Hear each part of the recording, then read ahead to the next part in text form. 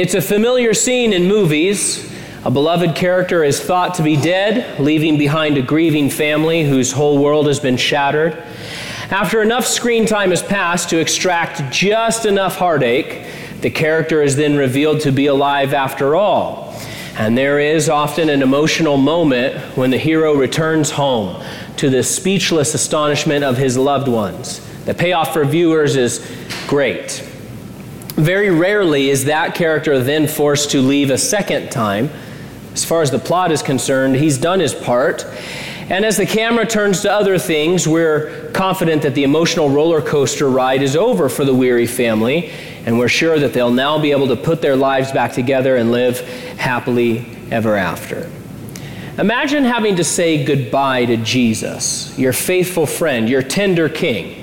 He was the desire of nations. There he hung on the cross, though he did absolutely nothing wrong, but you watched him die all the way. There was no question about it. No chance that maybe he wasn't really dead, like T'Challa or Aragorn or Commissioner Gordon or so many others.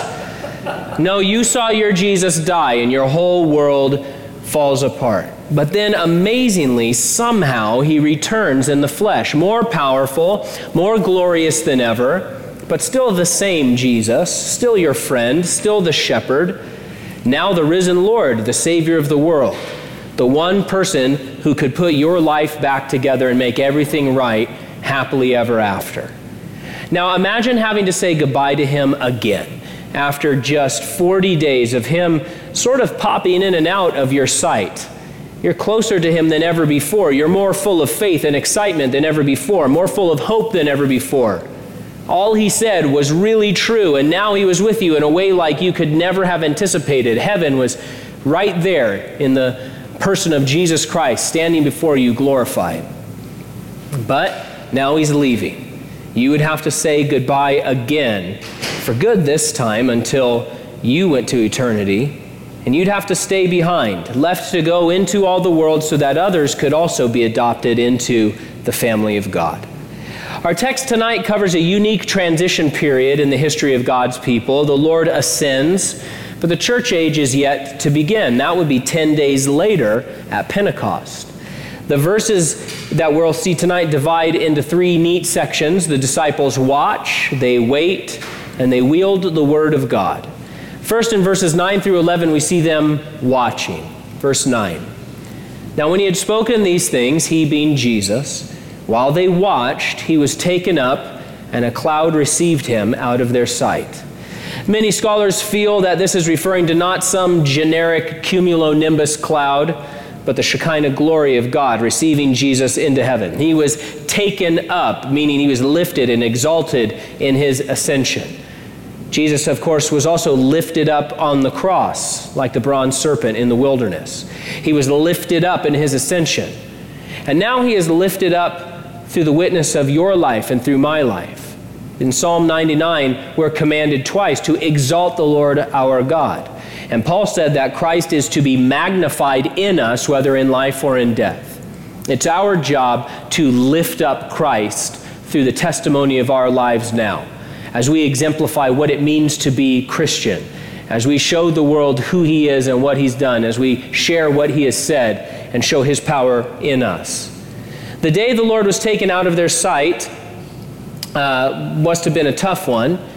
But of course, they knew he wasn't really gone. After all, one of his very last promises was that he would never leave them or us or forsake them. In verse 10, these disciples get an instant reminder of the reality of the supernatural realm and God's presence in our lives. I like this. Just as Jesus was leaving, which would have been difficult on its own, the Lord gives a little encouraging view into the supernatural there with them. Verse 10, and while they looked steadfastly towards heaven as he went up, behold, two men stood by them in white apparel. Two angels of heaven revealed that they were also in the audience that day. I always wonder if they show up in a puff of smoke or what happens, but you're in a crowd similar to this one, standing on a hilltop, watching Jesus ascend, and then all of a sudden you look over and there's two angels.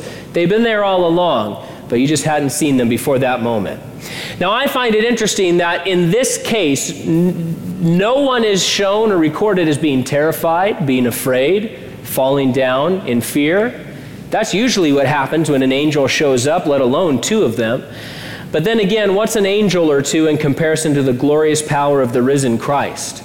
I think this is almost comical in the way that it's presented. They're watching the risen Christ and they're looking for him. There's two angels over there. Do you think Jesus is still back up in there? It's almost as if they don't even notice the angels. Luke tells us that the disciples were watching the skies intently. They fixed their gaze. And who could blame them? They don't want to miss anything. And these were, days when they kept hearing rumors, hey, he was with us on the road to Emmaus. And remember, those guys ran back to Jerusalem to tell others. Or, hey, we saw him over here, we saw him over there. Jesus wasn't with them day in and day out during this period. He would kind of pop in and pop out, appearing to some groups here, some groups there, spending some, shorter amount of times, longer amount of times. And so they were watching intently. They didn't want to miss a thing. But the angels pull the plug on the viewing party. In verse 11, they say, "Men of Galilee, why do you stand gazing up into heaven? This same Jesus who was taken up from you into heaven will so come in like manner as you saw him go into heaven." Now, some commentators make a lot out of this statement, saying that it's this huge rebuke to the disciples. What you find if you read commentaries, especially on in the Gospels or the book of Acts, when we see the disciples doing stuff, it's a pretty quick knee-jerk that commentators seem to have to criticize the disciples and the apostles, to always sort of turn their nose up at things that they say and things that they do. And sure, admittedly, these guys made some significant mistakes, just like we do. But a lot of the commentaries immediately say, look at this rebuke. They slapped him in the face with this rebuke. And I don't think we have to read it that way. I don't see that here. They're giving instruction, to be sure, but the disciples didn't want to miss anything. And so what do the angels tell them? The angels say, hey, look, it's okay for you to leave. You don't need to hang out. Nothing else is going to happen. It's like when you go to a movie and you don't know if there's a stinger after the credits. Those after credits scenes that especially like the Marvel movies are famous for, those are called stingers. It's no fun to sit through the credits if there's no stinger. Nobody actually wants to look at all of the credits, right?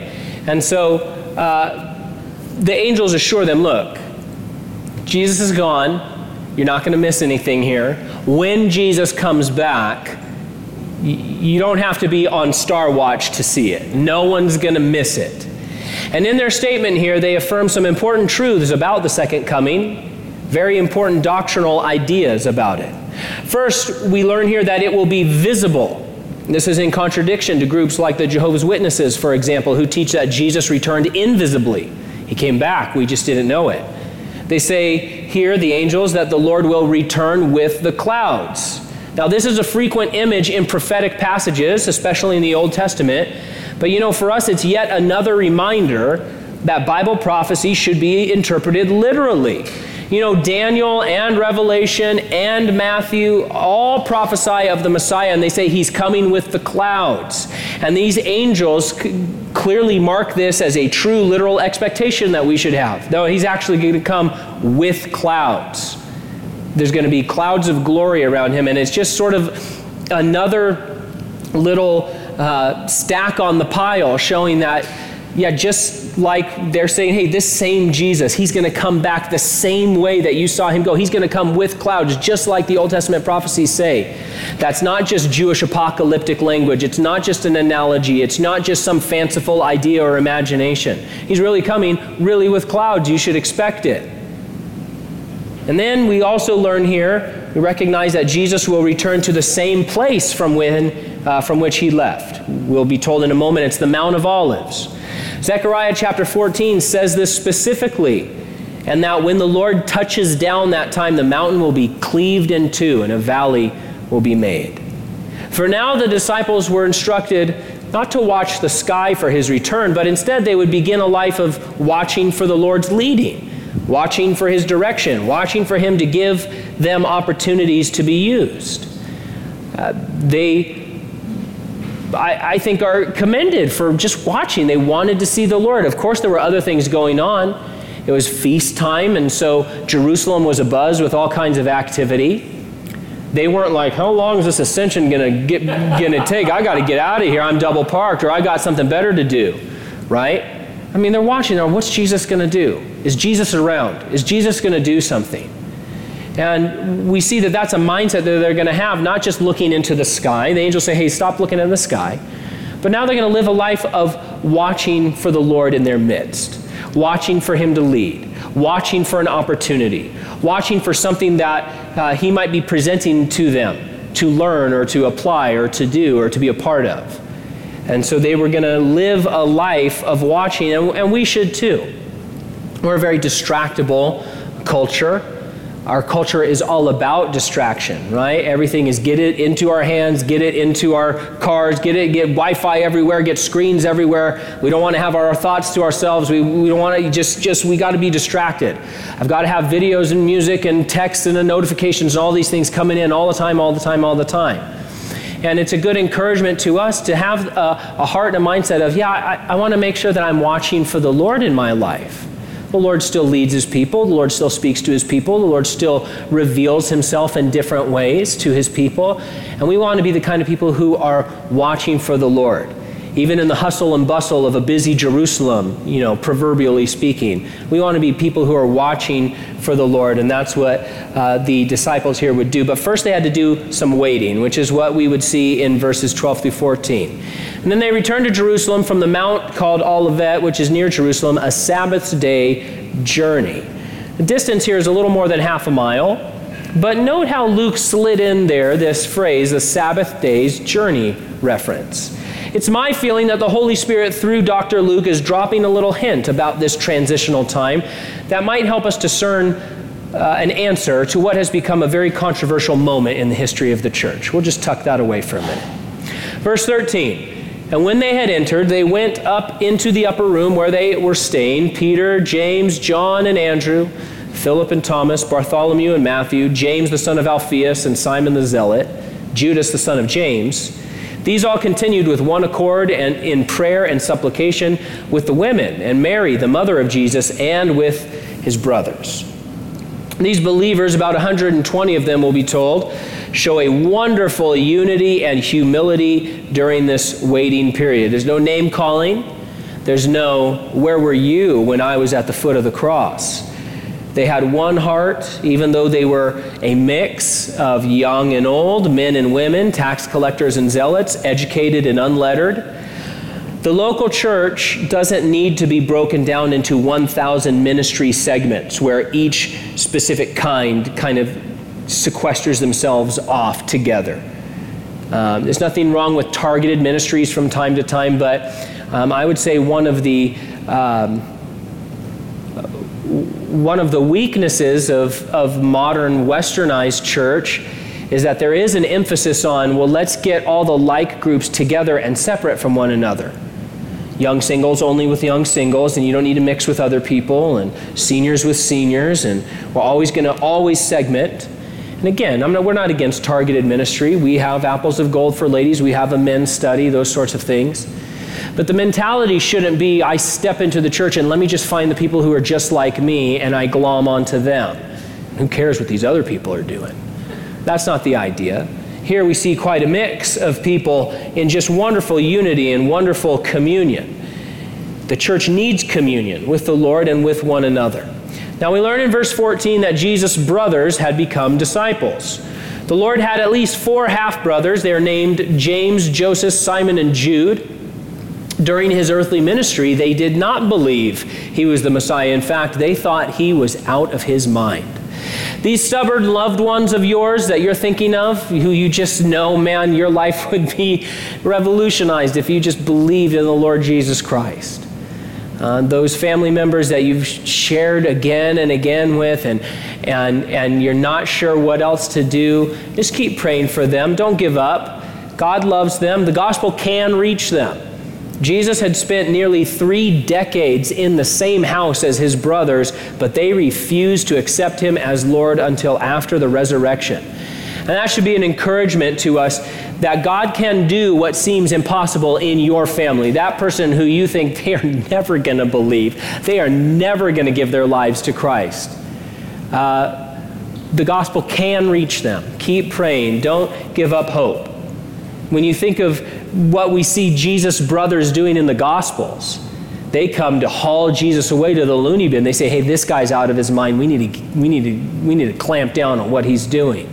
And of course, that doesn't happen. But they thought that he's crazy. He doesn't know what he's talking about. Of course, he's not the Messiah. And they lived with Jesus Christ for 30 years. 30 years, right?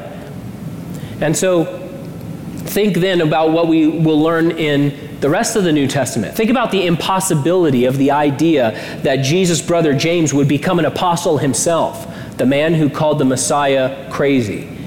Or how two of his brothers would go from writing off their big brother to becoming writers of the New Testament. The letter of James and the letter of Jude, written by Jesus' half-brothers. And so, of course, it hurts to see our family members refusing to believe, but while there's life, there's hope, and so keep praying and keep seeking the Lord on how you can witness to them. When Luke says they continued in prayer, he's using strong language here. It means they were attending to it constantly. They were holding on in prayer is the sense. Their waiting wasn't passive. It was involved and alive. It was a personal and a communal endeavor, and it was full of corporate prayer. This waiting led to something else, the wielding of God's word as they applied it to themselves. Verse 15, and in those days Peter stood up in the midst of the disciples. Altogether, the number of names was about 120, and said, men and brethren, this scripture had to be fulfilled, which the Holy Spirit spoke before by the mouth of David concerning Judas, who became a guide to those who arrested Jesus. We were told that during Jesus' 40 days with the disciples, he opened their minds to understand the word of God. With the others, Simon Peter had been pondering through, no doubt, many passages of the Old Testament, and several of the Psalms kept tugging at his heart. Now remember, Jesus had given them no plan. He had given them no specifics about what should be done to fill the spot left vacant by Judas. So they waited and they prayed and they meditated on the scriptures. And as Peter read or remembered these messianic psalms, something clicked in his mind. It leapt off the page, is what we would say. And he thought, oh, this prophecy that David was talking about was in part literally fulfilled by the betrayal of Judas Iscariot. And so what impact does the rest of this passage have on us right now? He started applying the word of God. His wielding of the scripture grew into a conviction.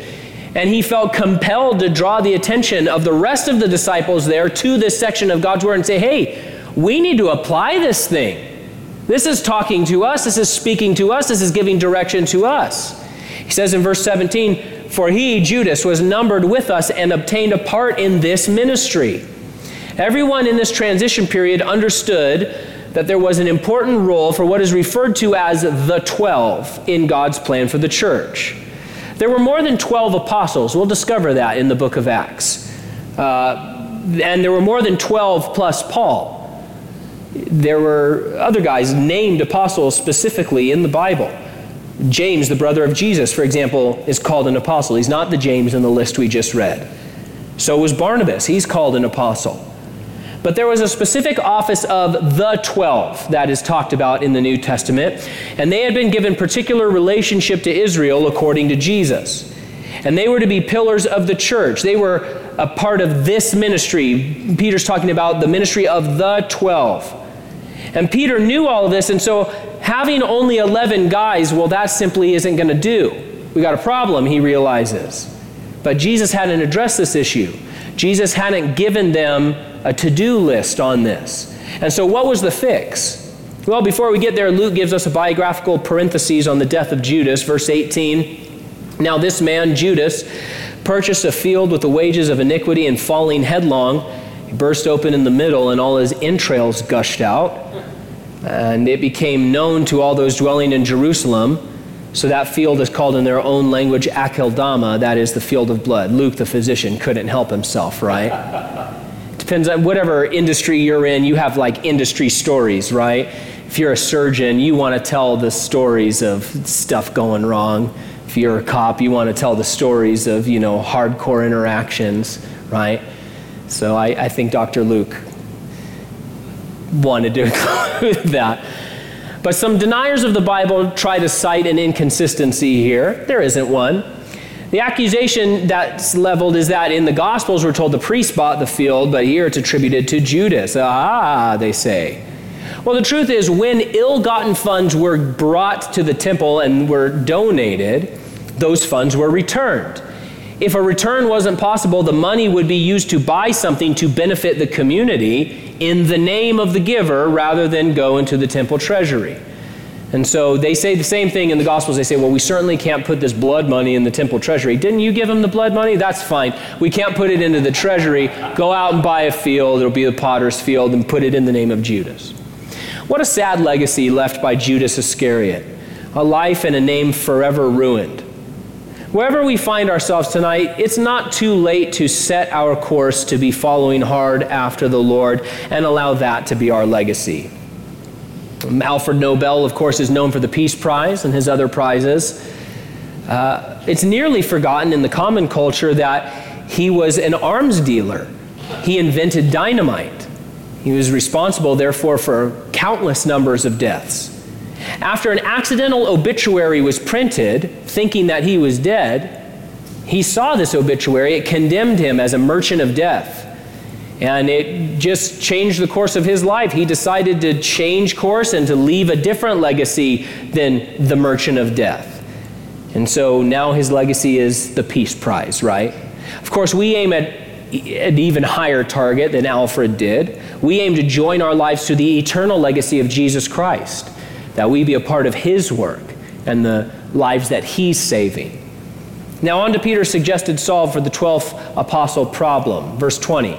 It is written in the book of Psalms, let his dwelling place be desolate, and let no one live in it, and let another take his office. The references are taken from Psalm 69 and Psalm 109. They're an interesting read if you want to look over them later tonight or tomorrow. Here's what we see. Peter looks at their current situation through the lens of Scripture. And he found out, oh wow, this psalm that I'm reading addresses what's going on in our lives, and it gives me a directive to follow. When those passages came alive in his heart, he understood that they contained a command to be obeyed, not ignored, not explained away, not put off, but he realized, oh, not only is this talking about Judas, it's now talking about something that I need to do. This is something that needs to be applied and obeyed. Now, some commentators brutally criticize Peter for his actions in this text. They think this whole business from verses 15 through 26 was a huge sinful mistake. The idea is that the church obviously should have waited for Paul to be the 12th apostle. He's the natural, since, after all, look how great he was, look how smart he was, look how effective he was.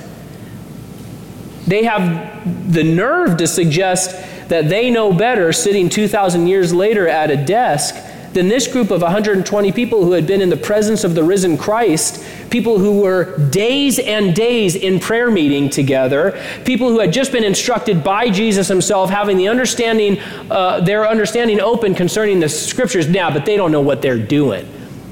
Peter gets up because he's brash and he's making all these decisions. Okay, did you come to that conclusion after you had a multi-day prayer meeting with 120 other Christians just waiting on the Lord?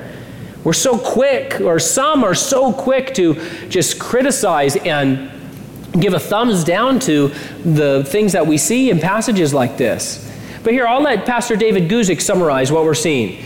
He says, the disciples obeyed, the disciples were in unity and fellowship, the disciples were in prayer, the disciples were in the Scriptures, the disciples wanted to do God's will, the disciples used sanctified common sense, the disciples did what Jesus did, the disciples did what they could to rely on God.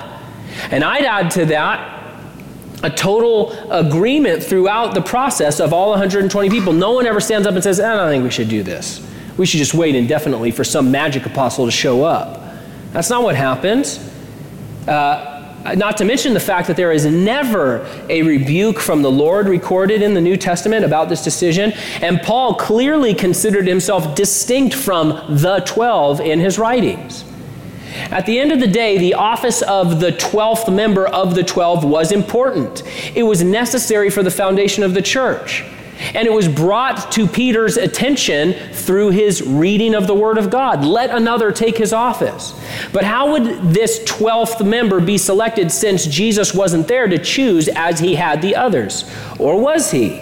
I think the solution was pretty elegant. Look at verse 21. Therefore, of these men who have accompanied us all the time that the Lord Jesus went in and out among us, beginning with the baptism, from the baptism of John to that day when he was taken up from us, one of these must become a witness with us of his resurrection. And they proposed two, Joseph called Barsabbas, whose surname was Justus, and Matthias. So they go back to the pool of guys that were there when Jesus first did choose the 12. You have that scene in the Gospels where he gathers those who believe in him and he hand selects the 12. Had Judas not been around that day, it stands to reason that from that pool, a 12th member would have been selected, and apparently these two guys qualified. It's not a bad idea for a fisherman from Galilee. All 120 people are on board. No one dissents from this. No one argues against this. No one says, hey, you need to not do this. They're being thoughtful. They're being purposeful. They're being scriptural. And they give us a great example to follow on a devotional level. When a scripture tugs at our hearts, don't just dismiss it. Don't assume, I don't really need to obey that right now. I paged open to the Word of God and something blew my mind and I realized it's speaking to me and giving me a directive or a command. I don't need to do that right now. You know, these critical scholars would have had this group wait at least 10 years before filling the 12th spot with Paul. Paul's not showing up that day or the next day. It is going to be a decade at least before Paul's even a Christian. And looking back, they say they should have waited for Paul. Really? Aside from the fact that these people clearly didn't get along with Paul, they didn't jive real well with Paul. At first, when Paul comes to Jerusalem, they all say, yeah, we don't want to see him. And then Barnabas says, no, you want to see him. And then he's there for a little while, and they say, you should probably leave. And then by the time he comes back, they say, hey, we want you to do this kind of song and dance in the temple and pay for this vow and stuff like that. But Paul and the 12, and they loved each other in the Lord and they worked together, but they had separate functions. Paul was the apostle to the Gentiles. The 12 have a particular relationship to the 12 tribes of Israel, Jesus said. And so, man, I don't want to follow the example of a critical scholar that says Peter saw this scripture tugging at his heart, telling him to obey in a certain way. He should have waited 10 years to obey it. Don't give yourself that counsel when the Word of God speaks to you. Certainly, we don't want to wait a decade before obeying our Lord. When the Word of God speaks to you, when some verse leaps off the page, obey it. If you're not sure how to obey it, get with other godly believers in your church and pray about it and figure it out. That's what these disciples did. And even when they had a plan, they went back to prayer again. Verse 24, and they prayed and said, you, O Lord, who know the hearts of all, show which of these two you have chosen to take part in this ministry and apostleship from which Judas by transgression fell, that he might go to his own place. Now, we might read that last line about Judas and think, wait a minute, is this saying that because Judas didn't live up to a certain standard, he got kicked out? The idea being communicated here is not that, well, Judas messed up and he made a big mistake, so he was kicked out. Not at all. I mean, compare him to Peter. Peter made a huge mistake about the same time that Judas did. He denied the Lord 3 times before his crucifixion, and yet here is Peter holding office. Well, what's the difference? The difference was that Peter believed. He really belonged to the Lord. He repented. He was restored. Judas never belonged, we're told. He was a devil. He deserted his post and went his way. Verse 26, and they cast their lots. The lot fell on Matthias, and he was numbered with the 11 apostles. Aha, many scholars say. Look at them using this unchurch-like method. Look at them going back to this weird Old Testament thing. Hey, it's not the church age yet. The church hasn't been born yet. That's going to happen in the next chapter. And remember that little hint about the Sabbath day's journey? I do think it's a little breadcrumb left for us to signal just how unique this transition period was. These were Jews, faithful Jews, seeking to be faithful to the Jewish scriptures. They're thinking about these different things, and they're thinking about what they've learned. And Proverbs 16:33 says, the lot is cast into the lap, but every decision is from the Lord. And so their behavior is entirely consistent with what faithful obedience believers would do at that point. Now, this would be the last time that lots were ever cast, because in the church age we have the Holy Spirit to guide us, and we have the completed Word of God that we can wield for our decisions. But it made sense that they used it here. We're not going to pull out lots. No, Urim and Thummim here, okay? Don't keep attending a church that casts lots. But it would make sense that they used it here for one last time. Those who suggest that Paul was the true replacement for Judas often use as the argument the fact that, well, Matthias fades away from history. We don't see anything about him in the book of Acts. Look, the Lord swept him away, dissatisfied with him as a choice. That's not really an honest piece of evidence. We know nothing of James, the son of Alphaeus, or Thaddeus. What do you know about the disciple Thaddeus? Nothing. Not just from the book of Acts, but from the Gospels either. None of the exploits of anyone in the 12 other than Peter and John are recorded in Acts. And John doesn't really do anything either. He's just with Peter. So we see stuff that Peter's doing. We see John hanging out with Peter sometimes. We see James just die. And nothing else is recorded of any of the rest of the guys. And so it's not a good argument to say, well, Matthias faded from Scripture. You would have to disqualify 9 of the apostles then, or more. Church history does tell us that Matthias took the gospel to Cappadocia, the coast of the Caspian Sea. One historian records he laid down his life for the gospel in what is modern-day Georgia, the country, not the state. Some commentators would have had the believers wait for the great one, Saul of Tarsus, right? Because the idea is he was so great. He was so cut out for it. He was so smart and so effective. But God doesn't just wait for great people to do his work. He takes all kinds. What an encouragement that God might tap any one of us on the shoulder here tonight to do something we never expected as we remain faithful to him. Matthias had been around a long time, but we don't see him demanding a spot. He didn't nominate himself that night. On the flip side, we also see remarkable humility and justice. Effectively, he and Matthias were equally qualified. God didn't choose Justus for that office, but did Justus split off and start his own church and say, well, I'm an apostle, I don't care what anybody says? No. He remained and was no doubt used in many wonderful ways that we'll learn about when we get to heaven. So in the end, whether God taps us for a particular office, a particular position, or a particular opportunity, that's not consequential. It's just the fact that we want to be numbered with the disciples, right? We want to be people who are numbered with the disciples. And that means we will be people who are watching for the Lord in our lives, waiting on him, and wielding his word. Doing whatever he asks, when he asks it. That's Christian living. That's the kind of living that leaves a great legacy of spiritual power, the kind we want to work toward. Amen?